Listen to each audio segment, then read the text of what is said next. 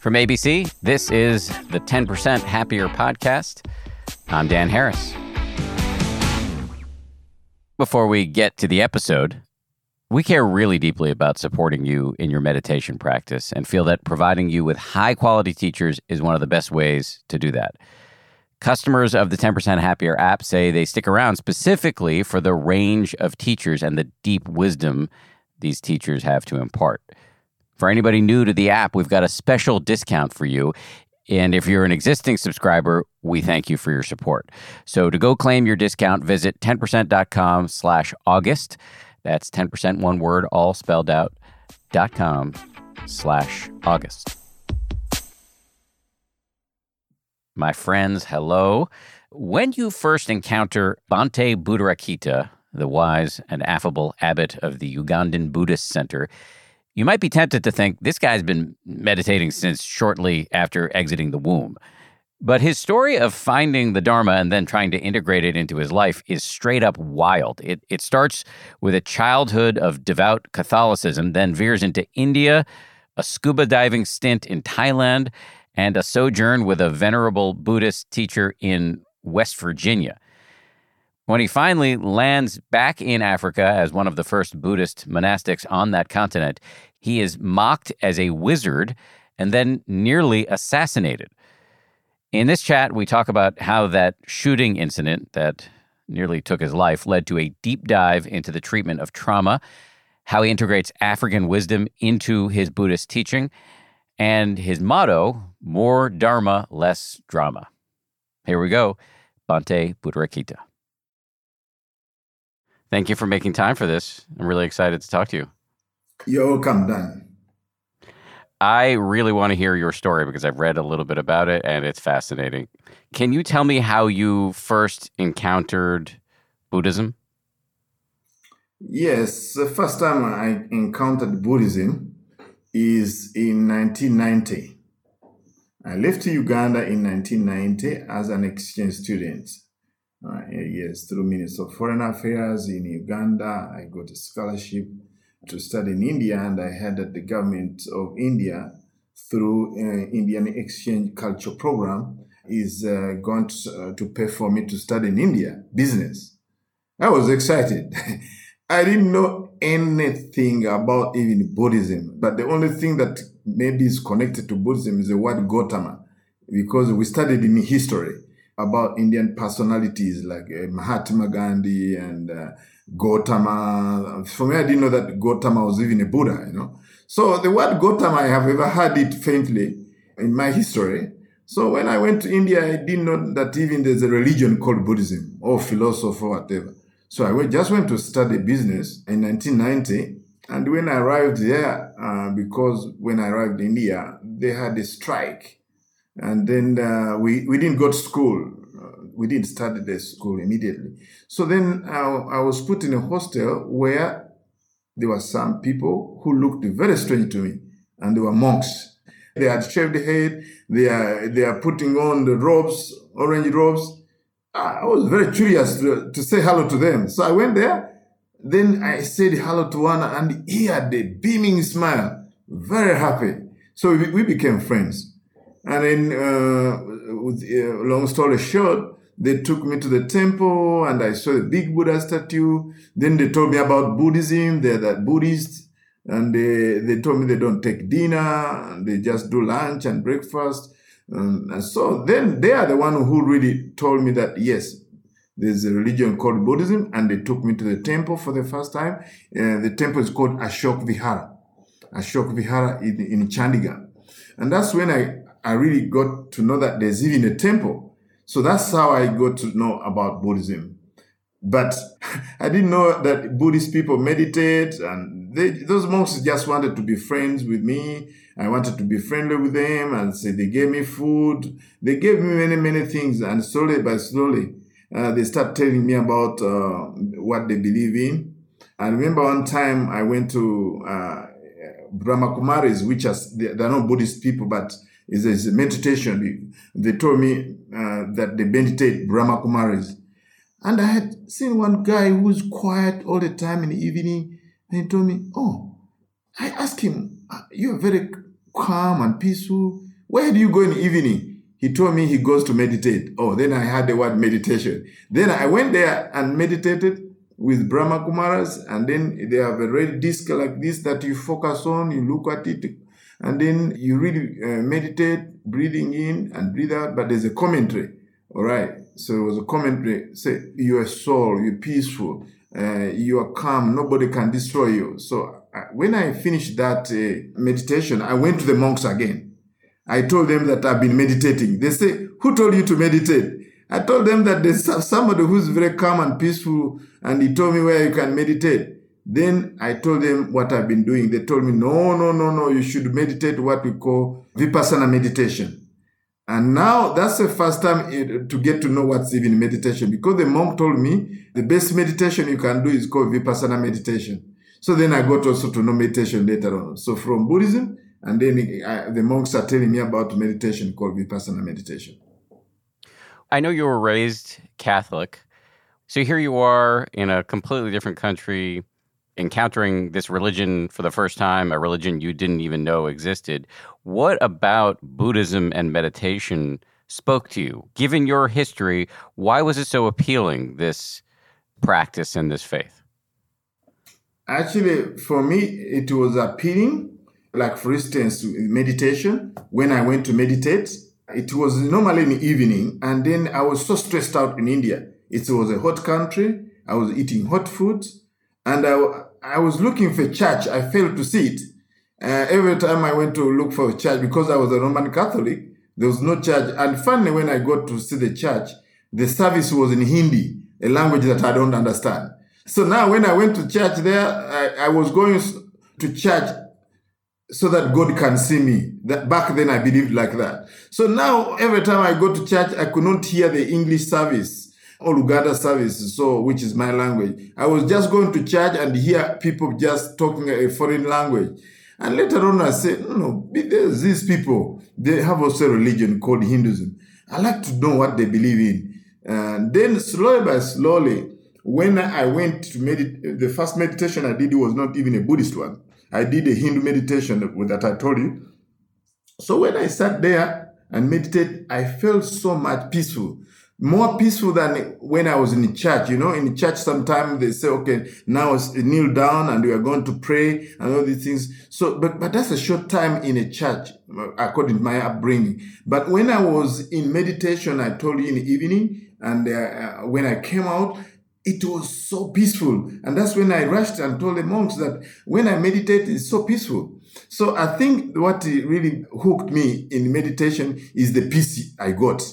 That's what happened with meditation. So now, to really get to deepen my understanding in Buddhism, it would take more time, because the monks were just reluctant to teach me everything in Buddhism, but I could follow their lifestyle, very generous, very kind, and all this kind of thing. So, but when it came in 1994, of course, before that, I had met His Holiness the Dalai Lama in public in India, and his presence touched me so deeply when I met him and shook hands, and he gave me the kata, blessing me like this. So really, I felt that life of a monk was very, very, very peaceful. So one time as a layman, I went again to northern India, and in 1994, and I meditated for 12 days. I meditated for 12 days, and along with that meditation, there was teachings that I learned for the first time, really systematically being taught by Dr. Alex Bazin, who's an American. He used to be an interpreter for His Holiness the Dalai Lama. So he taught for 12 days, and then Buddhism was answering many, many questions I had in life. Things like, where are you going? Where are you coming from? What's the purpose of life? Many, many things. And also in that course, which was 12 days in 1994, actually it was for me an eye-opener, because it was doing both. It was introducing me to Buddhism, and also it helped me to deepen my meditation, whereby before you enter the door, you would become aware of opening the door, your intention to open the door, and you open it. Now, finally, what did it actually, as far as conviction Buddhism, is when I had a private audience with His Holiness the Dalai Lama in 1994. I met him at his residence, and he had just seen a journalist, and we entered there in his room, me and him, with an interpreter, and then I talked to His Holiness the Dalai Lama. His presence alone, it really, really inspired me so much. So then I said, wow, this is His Holiness the Dalai Lama is a Buddhist. I feel that I would like to belong to that kind of thing. So now, really to make it short, Buddhism answered my question that I was stuck with for a long time as a Roman Catholic growing up in Uganda. Whenever I asked questions in Uganda, they said, no, don't ask, just believe. But when I went to the retreat in 1995, I was asking this question, and this teacher was answering this question. And he was a good scholar. Now he lives in Berlin, in Germany. He's called Dr. Alex Bazini. He's a Dharma teacher. He's a graduate from Harvard University. He is a very accomplished scholar who answered my question that quenched my thirst to know. That's why I came to Buddhism. So when you were a child or a young man in Uganda and you would ask questions about, big questions, existential questions, yes, you were told, don't ask questions, just fall back on your faith. Yeah, just believe. And then all of a sudden you got interested in Buddhism and you asked questions and people actually answered them. What were the fundamental questions you were asking? Mostly the fundamental question is, where do we go from here? Where do we go from here after here? So then there was all very simple questions, or you go to hell or purgatory or heaven. But when I came to Buddhism, they told me, ultimate goal is Nibbana, So then heaven seemed to be just a stopover or just signs that show you the way to ultimate goal, which is Nibbana, the ultimate happiness. For me, the idea of going to hell forever, that scared me a lot. But when I heard in Buddhism that you can go to hell and come out and continue on, I said, wow, that's great. It's not a one-way ticket, I have a round-trip ticket.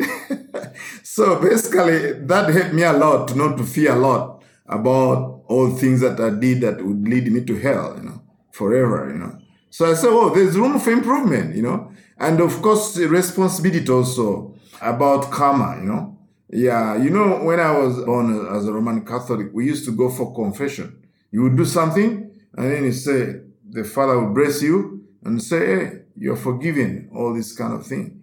So first, it scared me when I was young to go to the Father to tell him all my shortcomings.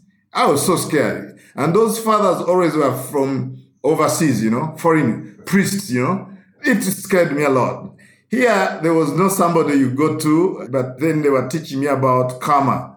You are the architect of yourself. If you do good, you'll get good. If you do bad, you get bad. And then there's no person sitting there judging you, a big eye. That's what I used to believe, that there's a big eye writing all your misdeeds and good deeds. But when I heard that karma is the teaching that can really come into play in what you have to do and what you shouldn't do. And also you get the results of your actions, whether good or bad. So for me, that was very relieving for me, because I grew up with a lot of fear that always there's a big person up there seeing me, whatever I'm doing, watching me wherever I am. But here I am. It's me. I'm responsible for my actions. So I think that also was a bit of relief. I say, yes, Buddhism is good, it's great. But also, when I looked at one question about different beliefs, there's one fundamental thing that had baffled me for a long time as a young person, that all people who are Christians, because they believe in Jesus Christ, they will go to God. When I went into India, because like any other Ugandan, most Ugandan, we don't know many other religions.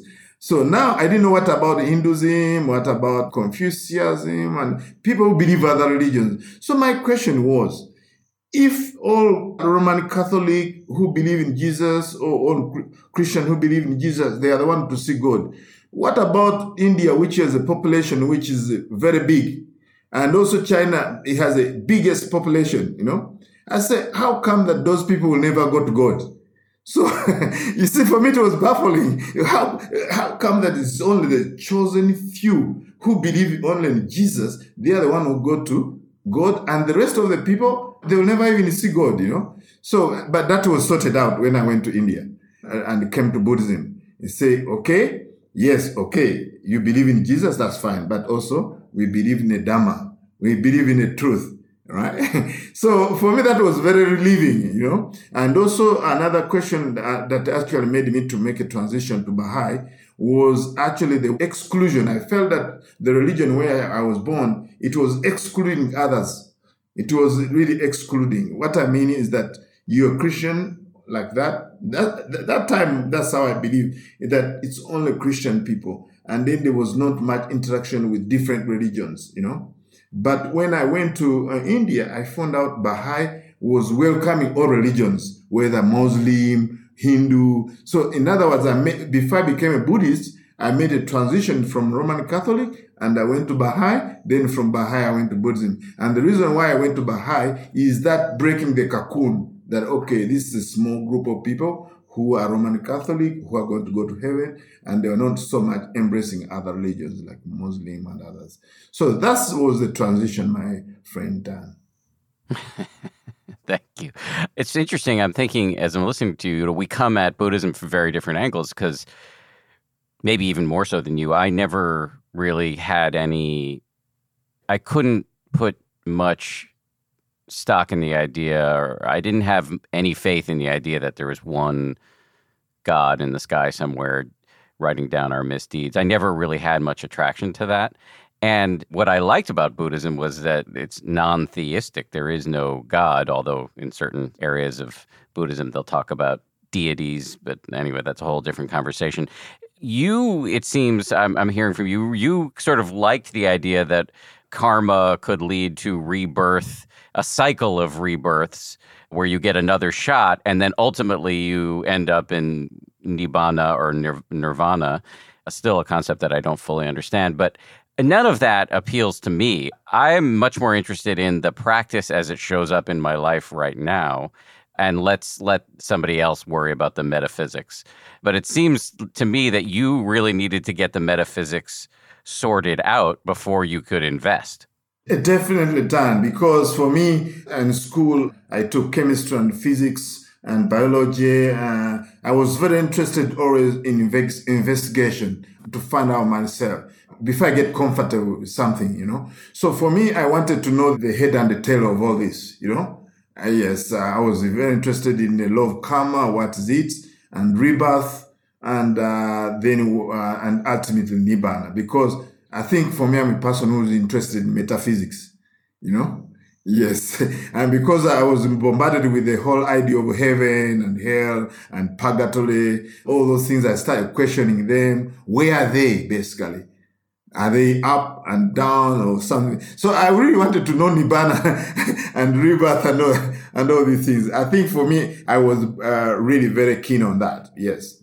And by the way, I was in India back then, and there was so many other philosophies bubbling because around the same time I was investigating Hinduism, with their philosophies. I was going to Sai Baba in Bangalore. I think the difference is that for me, when I left Uganda as a Roman Catholic, when I arrived in India, I was bombarded with so many philosophies, and I had time and I needed to do that sieving to really find out what's really all about that. Because, of course, Hinduism, they also have karma, but a different concept.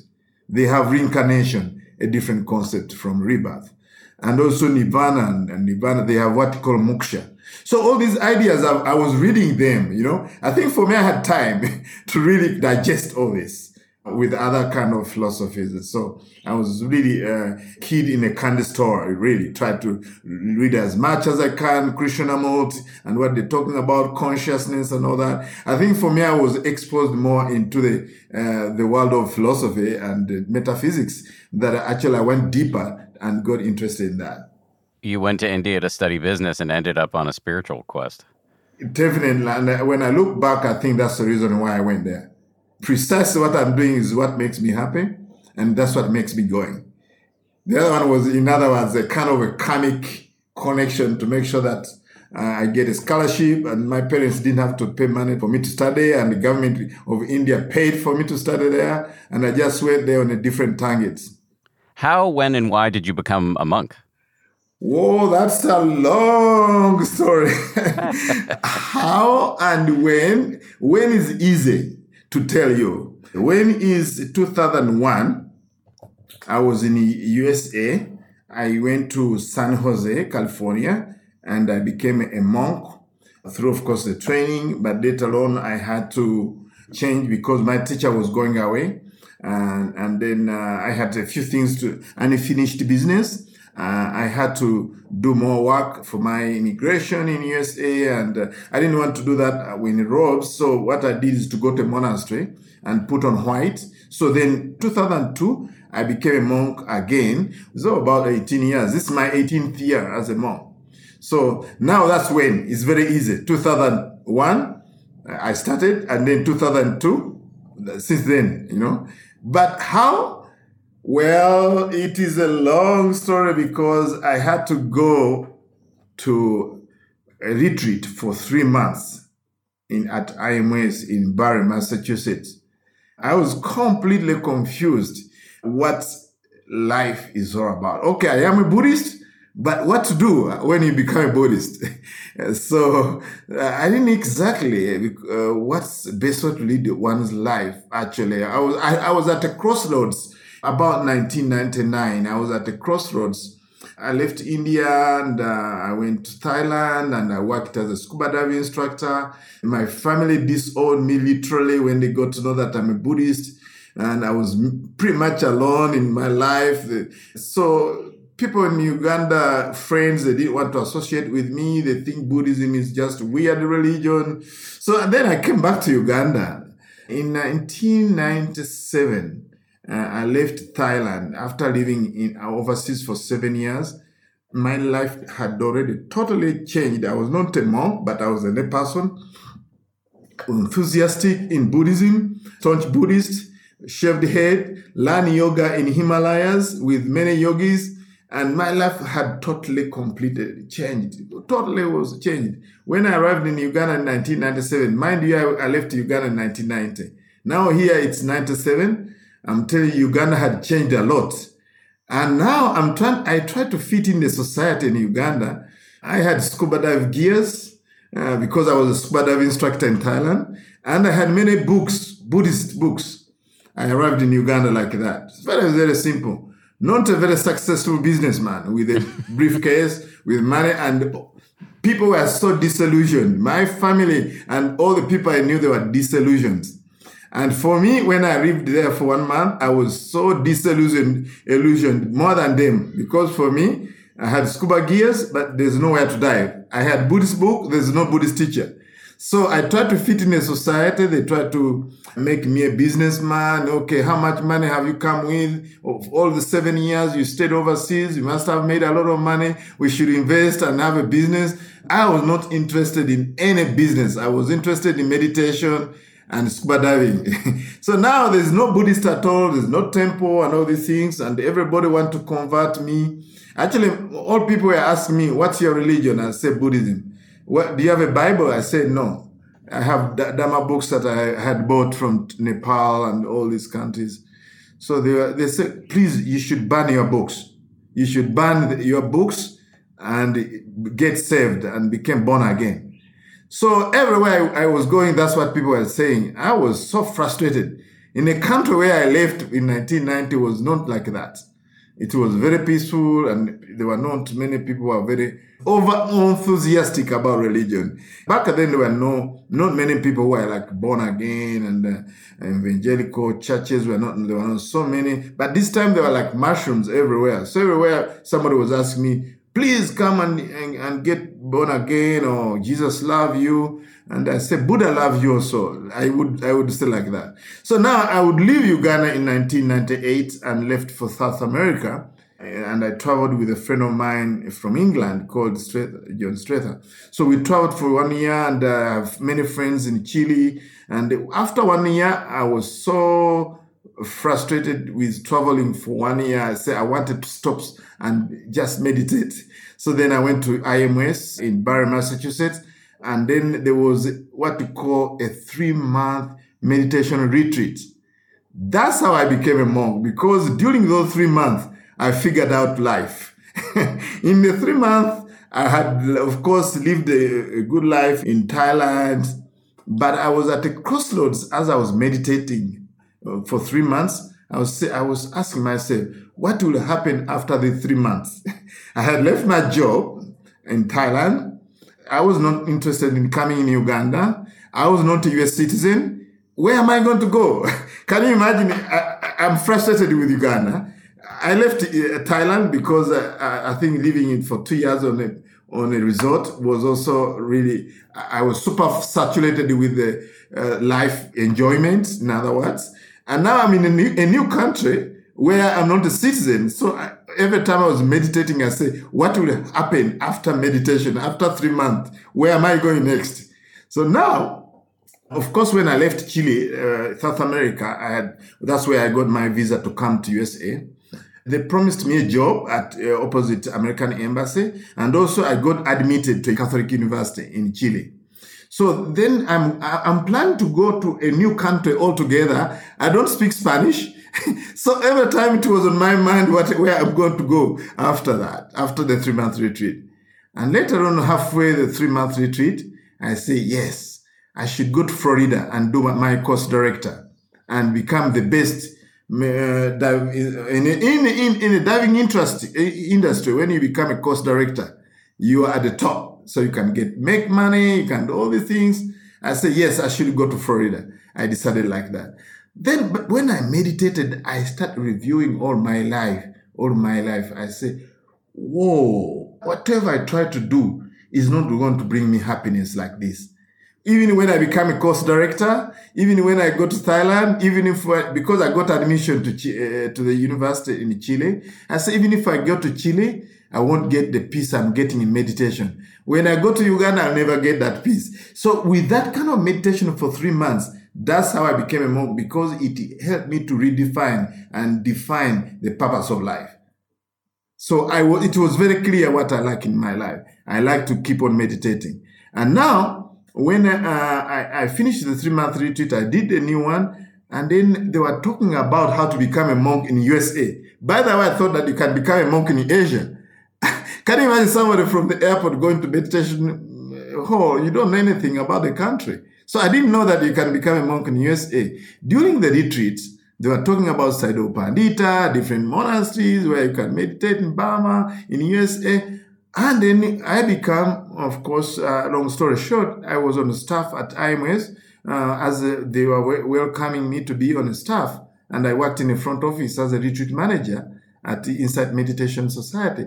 And I got a guy who is planning to go to ordain in San Jose. Yes, in California. So he told me, you can actually become a monk. And I said, yes, that's what I like to do in my life. I want to become a monk and deepen my practice in meditation and overcome suffering, because I had suffered a lot in the past, especially in Thailand. Though I was having a lot of joy living in a resort, but actually life was hollow inside me. It was hollow. Getting to eat good food, having good scuba dive, So at the end of the day, you ask, what is that all about life? Mind you, I had meditated in 1994 in India. So there was something behind that was really my mind always saying, no, meditation is the best thing to do. But of course, forces in life, they always pull you, I ended up becoming a scuba diver and all this kind of thing. So, but then I remember that time I say, no, the best way to lead actually one's life is to become a monk and overcome suffering, because I was suffering. I was not satisfied with life, whether going to scuba dive, whether going to Thailand or Uganda. I have traveled in Brazil for 1 year. So I saw that there is nothing that is going to give me happiness that compared to what the happiness I got from meditation in 1999, a 3-month retreat. That's really propelled me to go and meditate and become a monk in San Jose in 2001. And you've been a monk ever since. Have you succeeded in overcoming suffering? I'm working on it. You see, that's a life project. But there's a lot of suffering that I was creating for myself, especially projecting, kind of anticipating. Really, the suffering that I'm facing, of course, I have some like the COVID, the suffering I'm facing. How am I going to maintain this tempo that I created for the next few months or years? I suffer like that. I suffer things that are common when you have a fever here. But the suffering I'm not suffering is my what you call that I create myself. Things like, okay, this is the reality, but this is what I want things to be. All right. I was suffering a lot like that, right? Especially in my early days as a child in India. Pre-becoming a monk, I used to suffer that kind of thing, anticipating things, anticipating a friend to be like this, relationship, Actually, most of the time, the suffering we create ourselves, right? You have a relationship, and then this is what you want in your relationship, and the reality is that this. So the difference between what you anticipated and what you actually get is the stress that I'm no longer getting. I no longer have a big anticipation for something to be the way I like it against what I actually get. That kind of suffering I've eliminated to some extent, but also there's suffering that come due to overreacting on situations like anger, fear, and of course, as a monk life, it cuts greed by a big chunk of it. You're no longer going to films, you're no longer getting luxury life. And so there's some kind of suffering that I've definitely cut off by virtue of being a monk, but I've not eliminated all of them because there's some of the suffering that's beyond my control. Yes. But as for the rest of the suffering, it's work in progress. I still am on a path, I think, to eliminate it. I'm not worried about it. I know that I'm on a path. It will be a question of time to work through my way as I wanted to really work on my way to liberation in this lifetime. That's work in progress. More of my conversation with Bhante Buddharakkhita right after this. You mentioned your overreactions to things in life. I would like to talk about your reaction to a major event in your life, jumping forward in the chronology of your life a little bit after you ordained as a monk and studied for quite a while. You ultimately returned to Uganda and started the Buddhist Center. And that was not an easy process, given that it was culturally very unusual, unprecedented in Uganda. And there has been a lot of pushback. And in particular, there was an assassination attempt. And I'm intrigued to hear about what happened there. And then, of course, how you reacted to it, which is really interesting. Yes, you are very right. It was a long journey after becoming a monk. I stayed in USA, and of course, I went back to Asia, and got ready really for the big thing to go back to Uganda. I had to go to Asia first to pay my respect to Buddha places. I had a retreat in Asia in 2003. I went to meditate for 2 months just to get ready emotionally and physically and spiritually for the big work, and asking people, because especially monks, I asked them how to be a missionary in Uganda. So in other words, for me, I didn't know how to go to a country like Uganda and introduce Buddhism, All the time I've been in countries where there are no Buddhist monk, and then here I am, I'm going to Uganda for the first time. I didn't know what I was getting into. I remember a friend of mine from Staten Island told me, "Oh, you're going to Uganda. Be careful, they will kill you, I said, "No, it's my country. I'll go definitely." So now I went to Uganda. 2005, I started the center here, the first and the only Buddhist center in Uganda.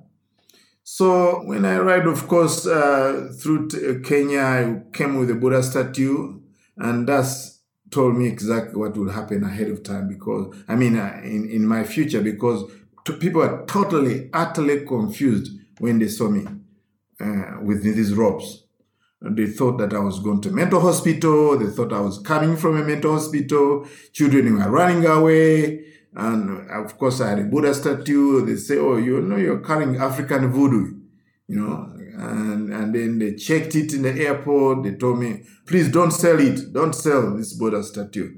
Don't sell your God here, because others thought it's my God. Others thought that is African voodoo. I'm smuggling drugs and all these things. So I had a sample of what I was going to face just at the airport in Kenya. So I arrived in Uganda. I started settling in, looking for a place where I could stay.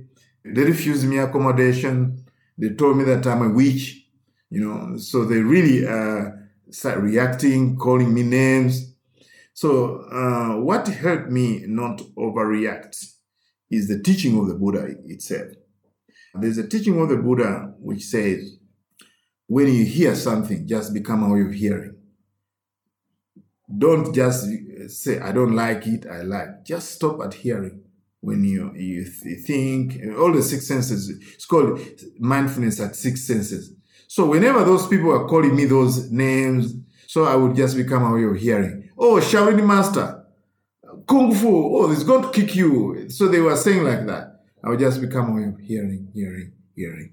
So up to that extent, I would manage it very well, because it was just ordinary things, people calling you names, stopping you, say, hey, how are you? People even kicking me, actually. There's one guy who kicked me, thinking that I am a Kung Fu master, But one time in my history of a monk, it was 2010, when actually there was some kind of riots here in Uganda. There was a national election coming up. And then they actually started looting. There was tear gassing people. So there was a lot of violence in the society. So then we asked a security company to actually protect us. So they used to bring a security guy to protect the temple. Sometimes he would come with a baton, and sometimes he would come empty-handed, sometimes with the radio, sometimes with a gun. So then this is the guy who was paid to protect the temple. One night, he shot at me. That's the worst thing that has ever happened to me in my life as a monk. This was a security guard hired to protect the temple. Yes. Turned around and shot at you. Definitely. That's even make it worse. I mean, if somebody was from nowhere, but this is a person who's paid to protect us.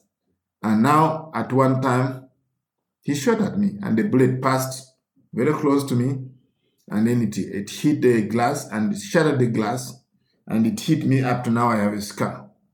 So now, how I reacted to that incident was with drawing from the Buddha's teaching itself, right? First, of course, it was a very traumatic experience, because the sound of that bullet, I'm telling you, is deafening. That sound, is deafening, and the guy, of course, shot. And then I thought that is coming after me. I, of course, ran and hid in the ceiling. And I called the police. The police came. I did the normal thing that one has to do, and under stress, The police came. I was taken to the police. I was taken to the hospital, with a high pressure. The pressure was very high. And if I stayed the whole night, the high pressure would have killed me, actually. So then they gave medicine to put the pressure down, and then the police start investigating. After 3 days, they caught the guy, and the guy was actually put in a jail. But my reaction, I think, is very, very important from that point. As a meditation monk, I never expected that, right? I never expected that to happen to me, So what happened? Immediately, I decided to call an artist and start telling the story to the artist, and then drew cartoons. And for me, I was enjoying it, really, because it was drawn. The whole incident was put into a pictorial book. And that was actually therapeutic, really, trying to write about it. So you made it into a cartoon? Yeah, yes, the whole story. We made a book. We made a book out of it. That's my reaction. The whole event was really started to be documented using cartoons. And for me, that was a beautiful story for me. Why cartoons? That's of all the responses. To make it animated, You see, I had learned that if God sends you vinegar, make honey out of it. Right? Yeah, those things I had in my mind. If God send you vinegar, make honey out of it. Right? So now I wanted this incident to tell the story to people in a very animated way. So that was my first reaction, or call it a response actually, if you like. So now we finished this part of the pictures, but I was going to United States to teach. After 6 days, I was going to United States to teach. And after that, I decided to go to Switzerland to rest for 1 month, to tell the story to friends and all that. But there was a lot of fear that was coming to go back to Uganda because I didn't know why this guy shot at me. So how I reacted with that is to overcome that fear and also use mindfulness of the tension, the tightness, the thoughts that were coming all the time. Yeah, so I think that's what I did really from a spiritual point of view. But the best thing I did for myself is forgiveness practice. Because every day I was sending forgiveness to the guy who shot at me and knew that he was ignorant. So there's a way in Buddhism we practice forgiveness practice. Yeah, if you have done something knowingly or unknowingly through body, speech, or mind, I forgive you. Like this, I used to do forgiveness practice, but of course I have to take care of myself. When I was in New York, I went to what called somatic experiencing a couple of times, and check with the therapist to check out whether I have flushed out everything using Buddhism. And after 2 sessions, he told me, "You're good to go. Everything's okay." Because I wanted to explain this therapist what I've done since that traumatic experience. And he was a meditator, actually. So really, I managed to put everything under my stride. So I did forgiveness practice. I practiced mindfulness of thoughts and difficult emotions, especially fear and aversion towards any security guard who had a gun. I had aversion towards that person. But I was sending loving kindness whenever I saw a security guy with a similar gun that they used to shoot at me. I used to send loving kindness. May you be well, happy, and peaceful. May you be free from suffering and causes. So actually, after checking with the therapist for a couple of visits, so he felt that I've healed completely. Of course, I knew that I healed, but I wanted to have a second opinion from a Western paradigm. Yeah, so that's how I responded with that such an event. But forgiveness helped me a lot to let go of the commotion of feeling being hurt or wounded. Yeah, because there's a big question that was coming. Why me? Why now? Why this is happening to me? What have I done, really? Of course, the guy, because I was in the United States and Switzerland, I didn't get a chance really to see the tail and the head of that, because I never got to the bottom why he did it, why he shot at me. And at one time, he was bailed out. I remember I was in Egypt for a conference and I returned to Uganda and they said there's going to be a hearing. And the guy came at around 9. And then after 15 minutes, he was nowhere to be seen. By the time the judge was called, actually I went there, but the guy was nowhere to be seen. And that's very common in Uganda. Things happen like that. You cannot even trace such things like that. So then what I did is to leave everything to the law of karma. I said that, okay, this guy was attempting to kill me.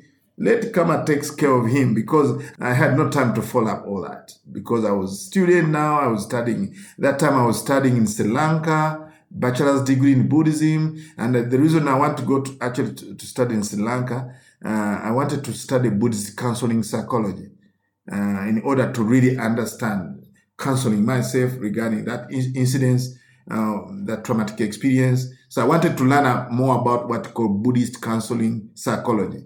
So I went to Sri Lanka to do a diploma and a bachelor's degree in Buddhism. On top of that, I was studying diploma in Buddhist counseling psychology in order to help myself to heal and also to prepare myself for big work to help others to heal from trauma. So that's I went back to study actually in India after that incident. So in other words, I used that incident to do what I love most, to go for further study in Buddhism and in deepening my understanding of trauma and emotions using Buddhist counseling psychology. So I did actually a lot of things with that incident. It helped me to do so many things actually. But so that's quite remarkable. As I understand it, before this incident where somebody tried to kill you, you didn't know much, if anything, about trauma and how it works. And as part of your response to this, you use this as an opportunity to dive deeply into understanding trauma, to treat it in yourself, and then to treat other people in a country where there is a lot of trauma. Precisely, Daniel, you're right. Actually, honestly, to be very honest, I didn't know even the word trauma. What's trauma? I didn't know. And sometimes when I'm doing my studies in Sri Lanka, people ask me, what's trauma? I'm not surprised. Before that incident, I didn't know the word trauma. I knew wounds. I knew what's wounds, but trauma I didn't know. So how I knew trauma is actually directly from experience without even knowing the word itself. But that evening, it was a very traumatic event. So now, when I went to teach at the Spirit Rock, I interacted with, of course, people we teach with. They talked about trauma. Yes, people were talking about it, but I didn't know experientially what it is actually. Yes. So now, when I went to Switzerland, I found a book called Trauma and Transformation, and I read it. So when I read it, everything I was reading, it was really speaking to me because they were talking about flashbacks. They are talking about thoughts, nightmares, and all this kind of thing. Yes. So I didn't really know what's trauma, but this event helped me to know about trauma. And I took a train from Geneva to Paris. I read the whole book on that train journey. By the time I returned to Geneva, I had read the whole book. So it's a big book like this. And now I'm using it to teach actually. In fact, when I was teaching in New York, I was teaching healing intergenerational trauma. So from really, before that, even knowing so much about trauma, I didn't know much about trauma. Now teaching it to others so that people can really understand it better. I hear you have an expression from trauma to Dhamma or Dharma. Yes, actually, yeah, from trauma to Dharma, yes. I think I should write a book about that. How exactly, I mean, this is a huge topic, but can you just say a little bit about how does one transmute trauma into Dharma? Well, it's really more of knowing that trauma is the problem, but there's an opportunity to heal. Buddha said, he said like this, there's two kinds of people you find in life. One is unwise person. When he's faced with suffering, he gets become entangled with suffering and cannot even see the way out. The second person is a wise person when he sees suffering and sees the way out of it. It's just driving and you get lost and you cannot see the exit. You start dazzling gas and wasting time because you can't see the way out of it. Or you miss the exit. But if you're driving, I want to bring this to mundane life, When you're driving and you see the exit, then you may not have arrived at your destination, but you have taken the right exit, or exit 1 to Boston or where. But if you really miss your exit, it's dark, you can't see it, and you take wrong exits. That's why I say that from trauma to Dharma is that very moment that you see, yes, there's a way out of it. There's mindfulness. There is a whatever modality, healing modality, and you trust in that process. Then that day you start following the Dharma. You're in the direction of Dharma. So now there's more Dharma and less drama. And I like that very much. I got it from somewhere, I think France. Either Thich Nhat Hanh talked about there is more drama and less drama. But if you get caught up in drama, then you have more drama and less drama. But if you see the way out of it, then you have more drama and less drama. I like that. We are together on that path to healing, yeah. Yes, we are. Yes, it's a long path, by the way, Dan. Healing from traumatic event, it can be long, but it doesn't matter long or short. The key is that you're treading the path to healing, just like liberation. One other aspect of your teaching I want to talk about before we close here is the combination of Buddhism and African wisdom seems to be a prominent part of your teaching. Can you tell me a little bit about that? Well, my friend Dan, this teaching of African wisdom and right mindfulness, again, that's a product of that came later on from my attempt to disseminate the teaching that are dear to me, the Buddha's teaching, to healing and to happiness and all that. In the beginning, I was just teaching only Buddhism, especially before trauma. I was just teaching Buddhism, mindfulness. But when I really got into this situation in my life, whereby I'm teaching people and they seem not to get it, and also there are many traumatic events in their life in Africa, and many people, I want to help them to heal from their trauma, which is intergenerational, I can see, because we had so many wars here and all these things. So now I went back to the drawing board, study more of educational psychology. And so I went back to study my bachelor's degree. I went to study my master of philosophy, and now I'm doing my PhD in Buddhist, in good studies. So that really came as a product of my experience in teaching, And I hit a wall as I was teaching people. They could not get it. The teaching of Buddhism and mindfulness was not sinking in their head. I could see as I teach, sometimes they would frown, So now I wanted to see how this teaching can sit very well with African psyche, with African thought. So what I did is during my research, I started try to find out how I can teach with Buddhism with an African flavor. Yes, with an African flavor. So I've tried to find out, is there any connection between African thoughts and healing and mindfulness and Buddhism? All these things I wanted to put together and see the intersection. And once I found the intersection between Buddhism and African thoughts, that became to be the template I'm using. In fact, sometimes when I start my teaching, always I start with the African thought, the way we think about something, whether wisdom or something. Like for wisdom, African thoughts are like this. Knowledge without wisdom is like water in the sand. Knowledge without wisdom is like water in the sand. You throw water in the sand, you just go through it. It doesn't stick. So now when I'm teaching on wisdom from a Buddhist perspective, I just don't say, the Buddha said about wisdom is seeing things in details, or like this, or there are 3 kinds of wisdom, one from listening, one from meditation, one from this kind of thing like this. No, I start with what Africans talk about wisdom.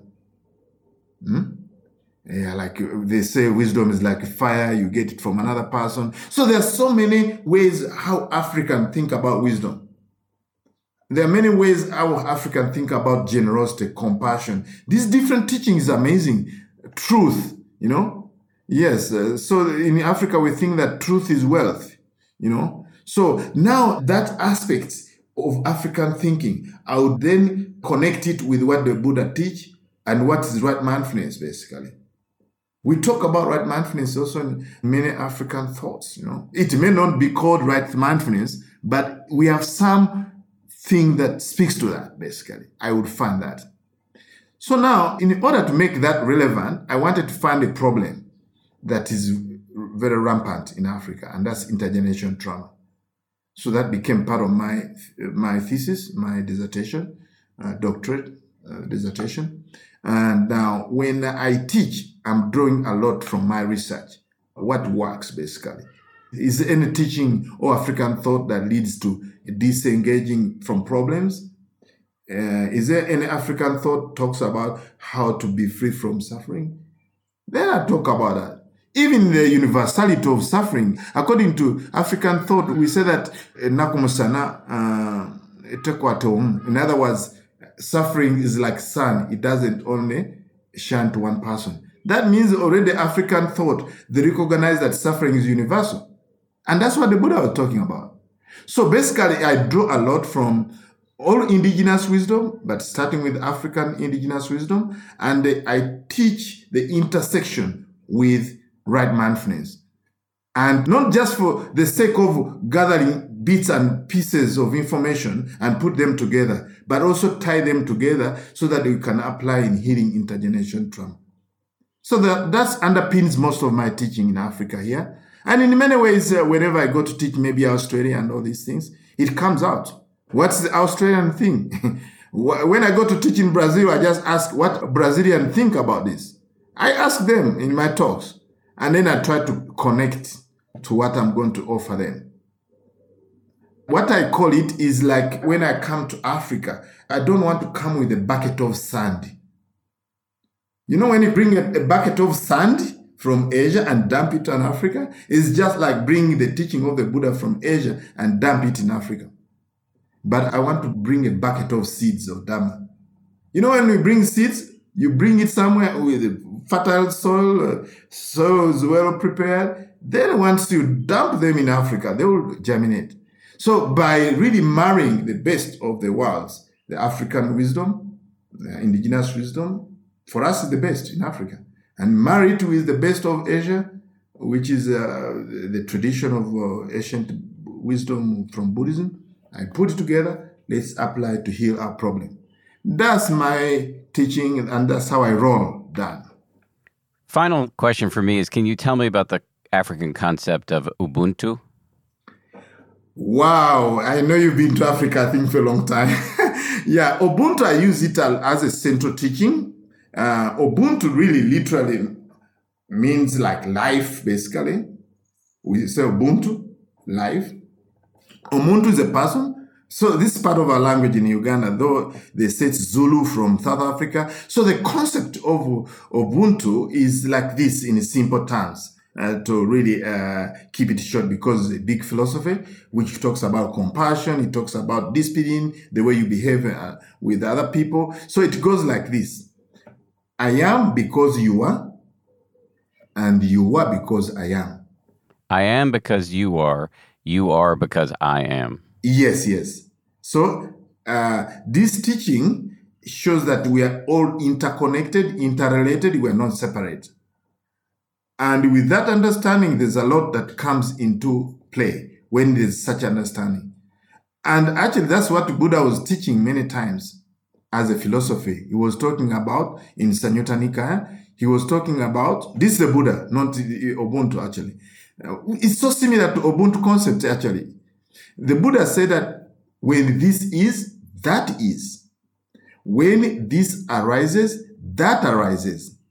When this is not, that is not. When this ceases, that ceases. That's in a Sanyutta Nikaya, Buddha talking about it. How different is it from Ubuntu?